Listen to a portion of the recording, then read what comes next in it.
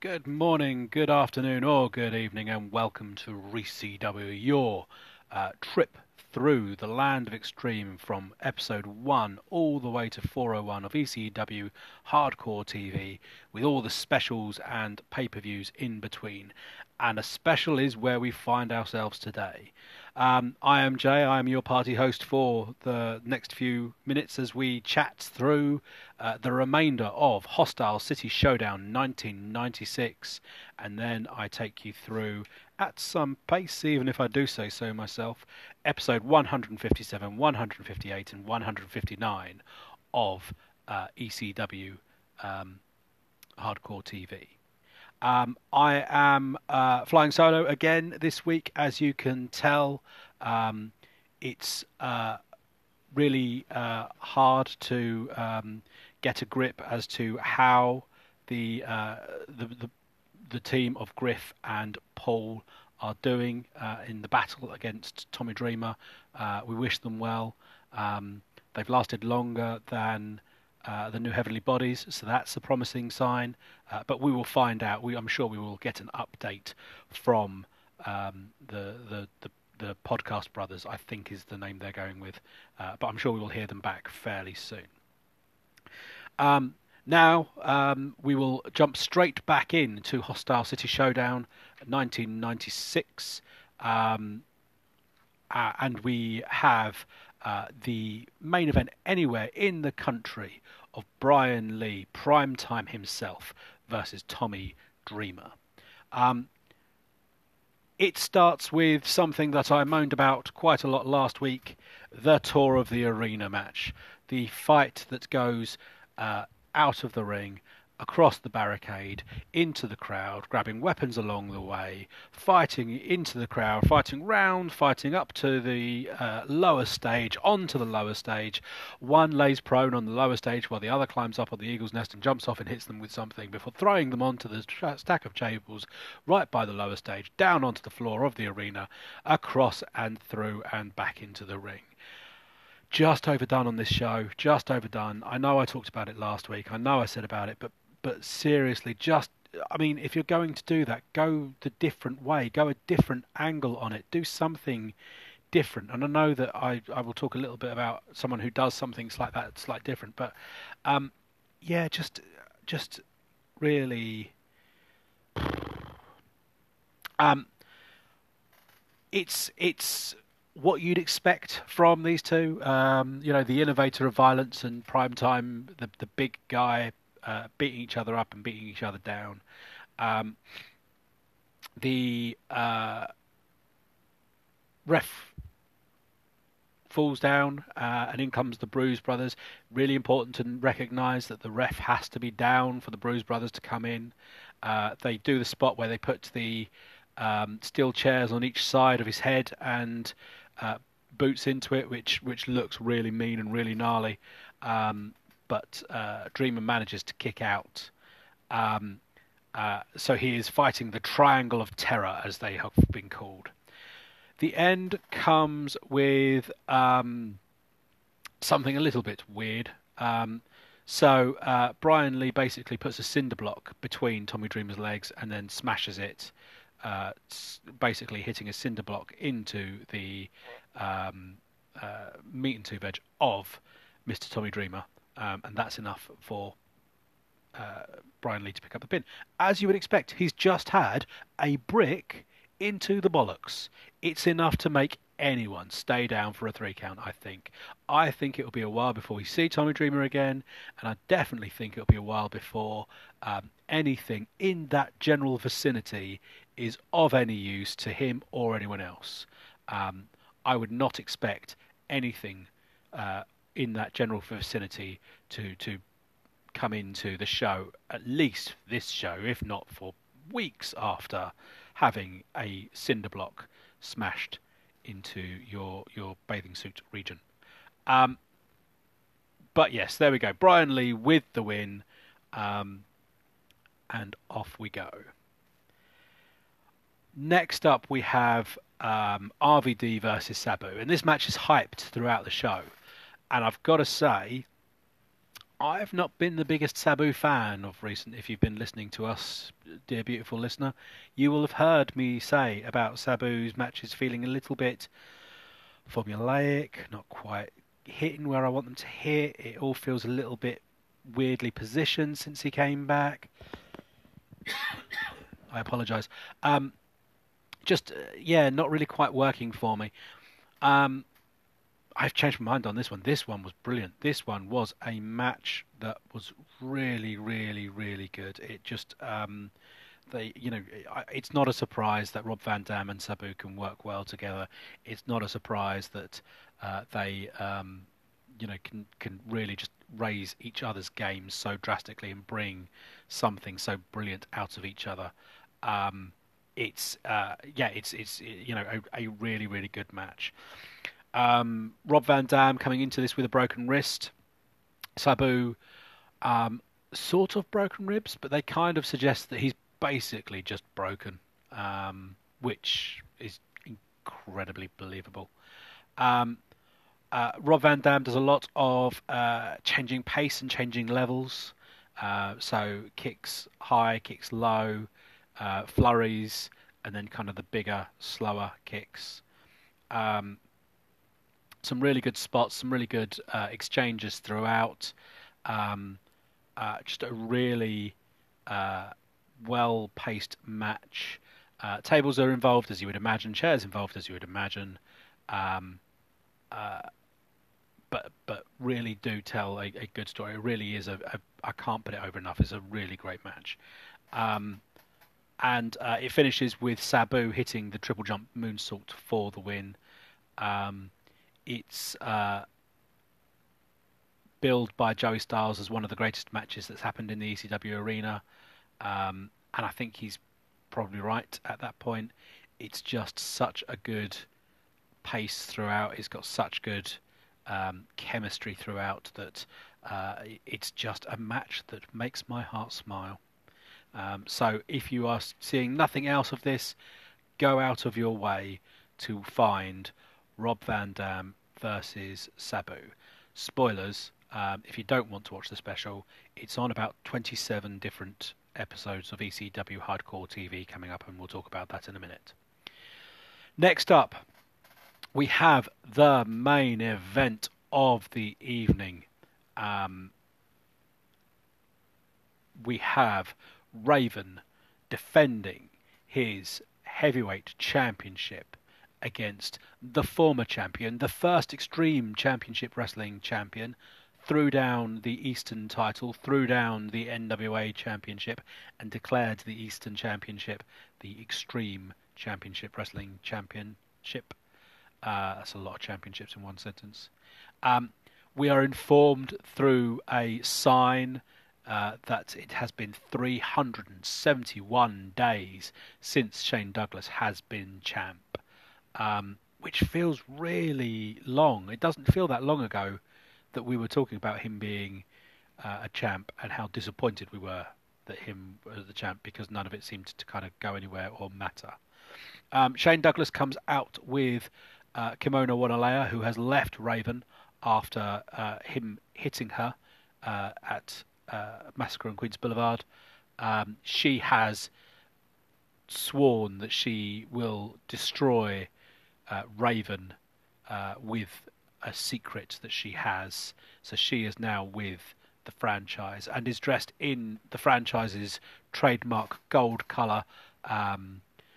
Franchise looks good with a woman valet. I think this is something they should invest in and really do something with. Maybe not Kimona, but I think there's scope here for this to be a really good partnership if you can find the right person. Shane Douglas comes out to the rip-off of Perfect Stranger. It's not bad as the overdubs go. It's one of the better ones.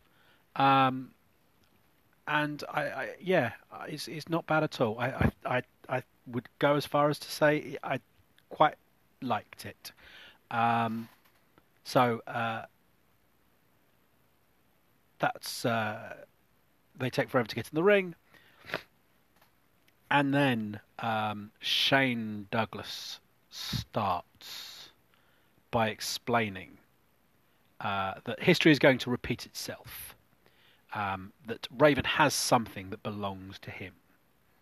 But he's got something that will rip Raven's world apart. And it's that Beulah, whilst with Raven and cheating with Raven on Tommy, was also cheating on Raven and Tommy with a third person. I know.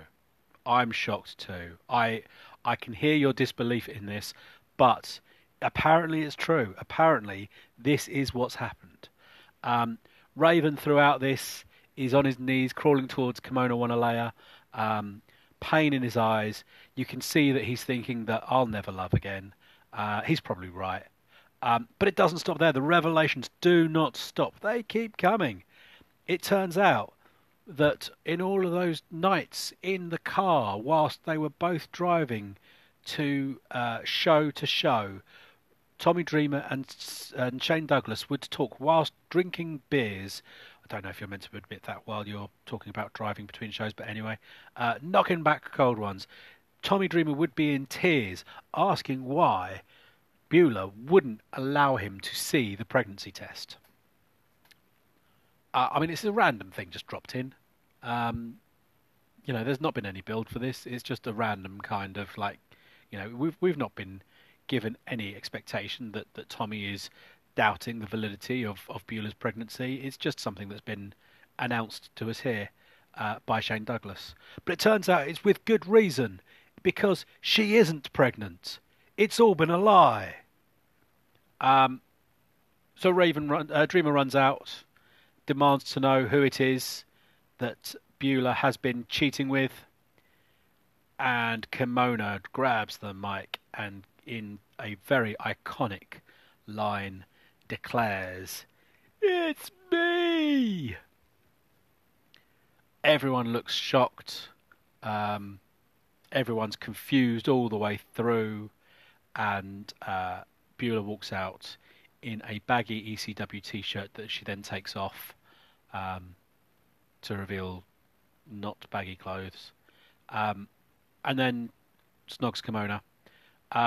Tommy Dreamer grabs them both by the hair, pulls them both up, and gives them both a kiss, and then kisses them both at the same time and explains how he's going to take them both because he's hardcore.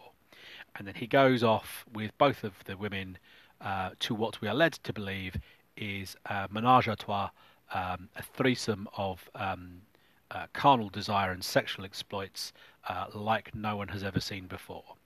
All of this with a guy that had his dick broken about a match and a half ago by having a cinder block smashed into it, which was how he picked up the win. So it's the worst night in the world to find out that your girlfriend's got a girlfriend, because it just must be a painful experience for him, both physically and emotionally. Poor Tommy Dreamer, and I'm sure we've seen the last of him. Anyway, after this hugely soap opera style stuff, I always used to explain, people say, why do you like wrestling? I said, it's soap opera with more violence. And this storyline kind of just shows that point for me really, really well. It's some of the most iconic ECW stuff. And it's straight out of pure pulp soap opera stuff. And I eat it up with a spoon because that's my brand of crazy, obviously. Anyway, so off we are. We're into the match. Raven is wearing mismatched boots, which we then get to find out later on is his orthopedic boot as he continues to suffer from the gout. Interestingly, it starts off as a wrestling match. It starts off with Shane Douglas wrestling Raven and out-wrestling Raven. Raven continues to fall out of the ring and have to try and regroup.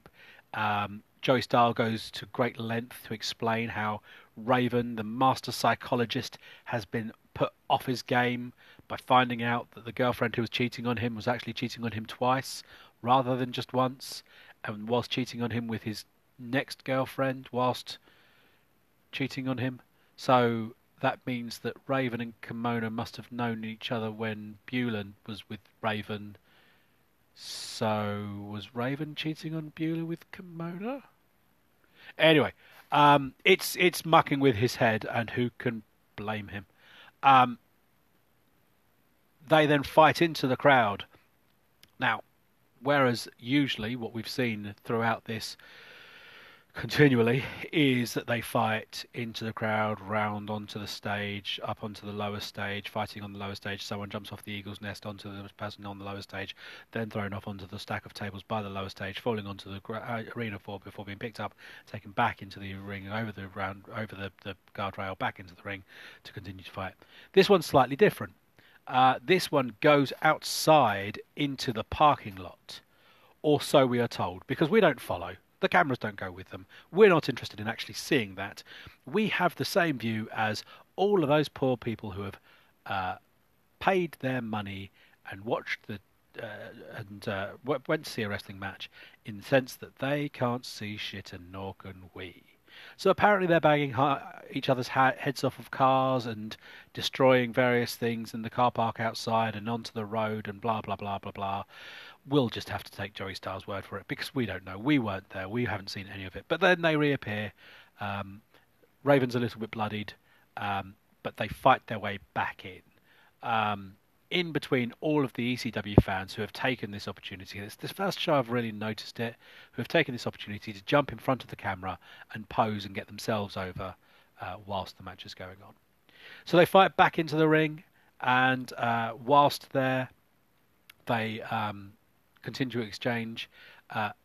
Douglas hits his belly to belly, and as he goes for the pin, but Dreamer runs in to make the save from primetime Brian Lee, who had managed to get in without the referee or Shane Douglas even noticing. So the fact that the referee's been distracted by Dreamer running in means that he didn't count the pin, which means Shane Douglas then gets cross with Tommy Dreamer, and they go at it. The locker room empties, because it's been minutes since we've seen the locker room empty to separate people. So the locker room empties to break everyone up, and in doing so, we just see out of the corner of our eyes one of the Bruise Brothers, Bruise Brother number 2, I believe, in this occasion. It doesn't matter. Slide under the ring and hide there.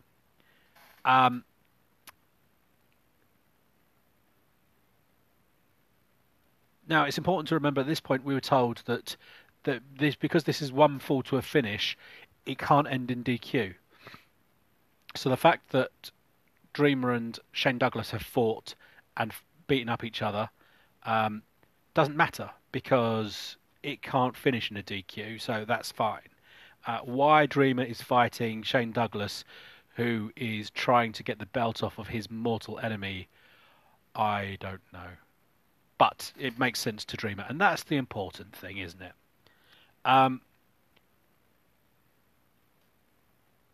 Shane Douglas back with Raven starts putting the figure 4 on Raven, trying to work on that ankle and that bad leg.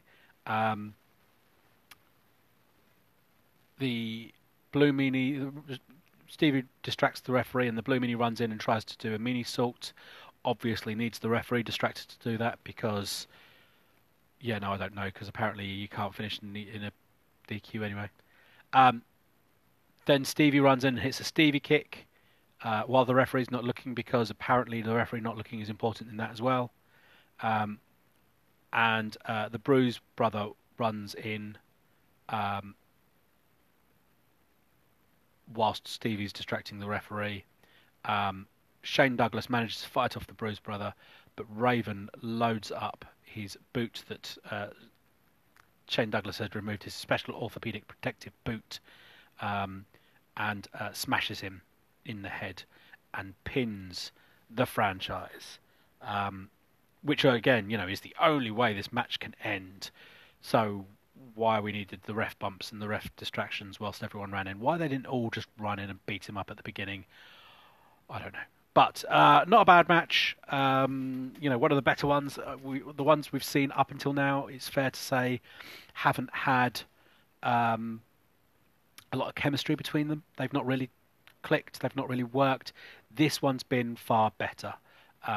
This was a good match all the way through. It's another one of those that Griff would complain about because it's everyone gets involved and Raven squeaks the victory. P.S. He's a heel. That's meant to be how it works, but there we go. But it's an interesting match and not a bad one. Shane Douglas is then heartbroken. He's heartbroken. It's the saddest story we've seen since P.S. I Love You, because he's not got his heavyweight championship back. It's the only thing that he cares about. It's the only belt he's interested in. It's his one and only. He is all about the heavyweight championship, and it's still not within his grasp. For reasons that escape me, this then brings out Too Cold Scorpio, who says that he understands that he's all about the heavyweight championship, but he, Scorpio, is all about the World TV Championship, with a lineage that includes Eddie Guerrero and Dean Malenko. So, two. And how the TV Championship means everything to him, even more than the Heavyweight Championship would. P.S. He's never won it, so how do you know? And if you ever want a championship match against this, then you'd have to come through me, because I'm not giving this up. Shane Douglas reminds him that actually he doesn't want his TV Championship. He wants the World Heavyweight Championship. It's the only one he wants. He's not interested in the TV Championship. And then blindsides him. Beats him down. Whips him with the TV Championship belt. Outruns Sandman to try and make the save. Shane Douglas does the smartest thing I've seen anyone do with the Sandman running into the ring. Sandman slides into the ring, and as he does, Shane Douglas stands on the Singapore cane so the Sandman can't pick it up and whack him, and as such hits him in the head with the belt before taking the Singapore cane and hitting shots on both Scorpio and Sandman. Sandman tries to fall and protect his bromance, laying over the beaten body of Scorpio and absorbing some shots, but it's not enough. And Sandman and Scorpio lay beaten on the mat as Shane Douglas grabs the mic and says about giving Scorpio his precious belt back and leaving it on him. And so ends Hostile City Showdown. Overall, not a bad show. I got to say, my two big complaints throughout, and beautiful listener, you would have picked these up. My two big complaints throughout were the locker room empties to pull these people apart 3 times on one show. 3 times on one show. And also the loop. They go out of the ring, they go over the barricades, they walk through the crowd, hitting each other with weapons that the crowd provide for them. They get to the lower stage, they stand on the lower stage, they beat up on the lower stage. Someone goes up to the Eagle's Nest, jumps off on the Eagle's Nest onto the lower stage. They then throw themselves off the lower stage onto the stack of tables by the lower stage, hit the arena floor, and then fight their way back into the ring. It was just so formulaic that both of those needed some sort of agent backstage to say, yeah, we're already doing that 3 times tonight. Maybe we need to go somewhere slightly different on this. And it just didn't happen. And that, to me, was disappointing.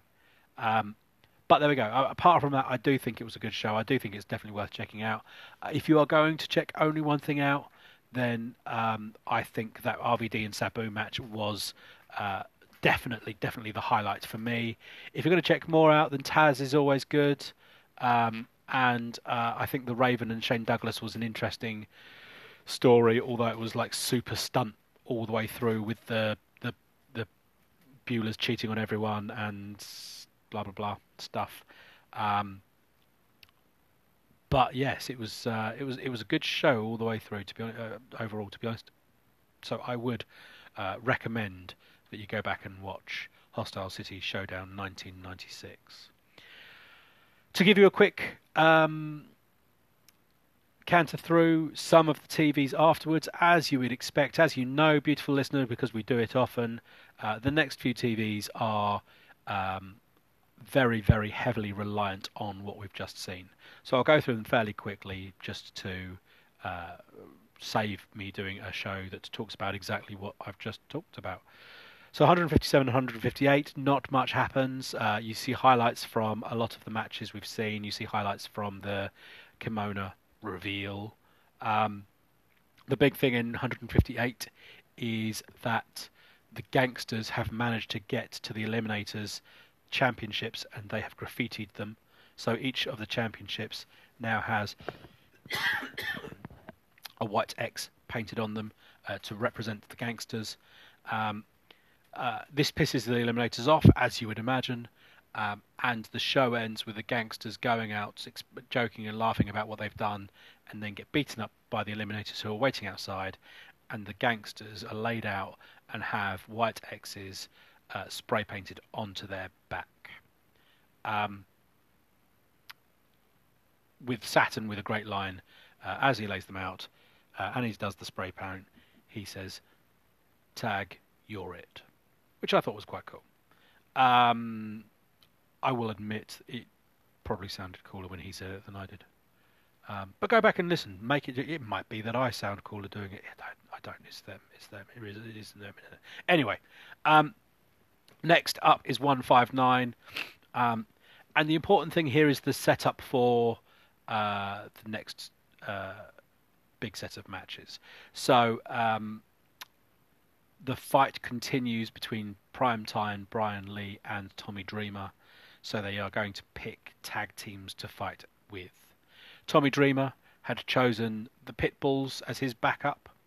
And Primetime, Brian Lee, who's been brought in as part of the Triangle of Terror with the Bruise Brothers, who has worked with the Bruise Brothers for however many years and however many promotions and will continue to do, goes to the tag team he picks of the Eliminators. Obviously.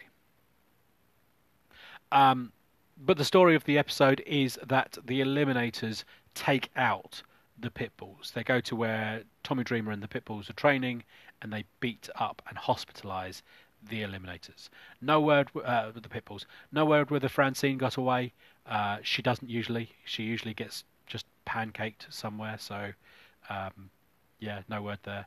But the Eliminators eliminate the Pitbulls, which means Tommy Dreamer needs to find himself new partners. Whoever could he pick? So, coming up in the next batches of TVs, we will see at some point Primetime Brian Lee and the Eliminators versus Tommy Dreamer and the Gangsters. And that's the big reveal from episode 159 of the 7th of May. And that brings us to a close. That brings our 2019 to a close, and what a year it's been. Thank you very much for all of your support through 2019. It's been incredible to watch the podcast continue to grow, and we have some big plans in 2020, so we hope to continue to entertain you. If we are entertaining you, if you like what you are listening to, if you want to hear it grow, and if you want to be part of making that happen, then please, wherever you are listening to this, rate, review and subscribe. Give us a boost, give us some numbers, let more people find us so they can wonder what the fuck you're listening to. Get involved in social media. We are active on Instagram and Twitter @_sportsarena. Give us a follow, give us a tweet, give us an Insta post. Is that a thing? I think that's the thing. Give us a shout.